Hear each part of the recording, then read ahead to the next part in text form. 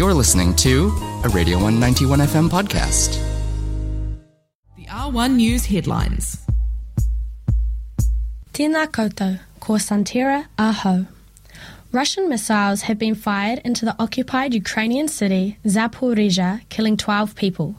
On Sunday, 6 missiles were launched into Zaporizhzhia, crumbling an entire apartment building where 12 people were killed and 40 others were injured.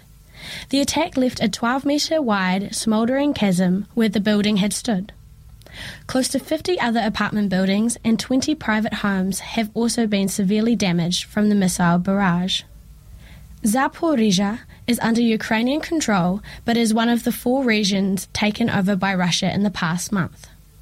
Russia has repeatedly attacked the city, killing 19 people in a previous bombardment last Thursday. Over 200 whales have been euthanized in the Chatham Islands. On Friday, the Department of Conservation reported that 250 whales had washed up in the northwest of Rīkohu. Due to a high population of great white sharks in the Chatham Island waters, the whales could not be refloated and had to be euthanized on site where their bodies will naturally decompose. 23-year-old Ben Bell could be the youngest elected mayor for the Gore district. Ben Bell is running for mayor in the Gore District Council and is 13 votes ahead of Tracy Hicks, who has served 7 terms as Gore's district mayor. However, there are still 67 special votes to be counted and the final results will not be released until Thursday.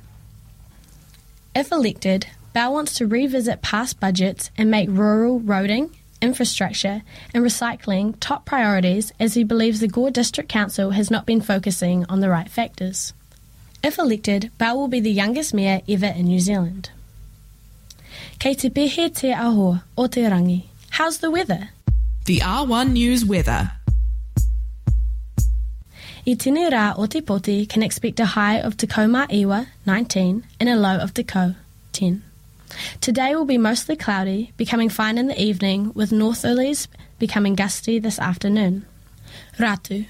Tuesday should have a high of te kaumā rima, 15, and a low of whitu, 7. Tuesday will again be mostly cloudy, with southwesterlies stopping in the evening.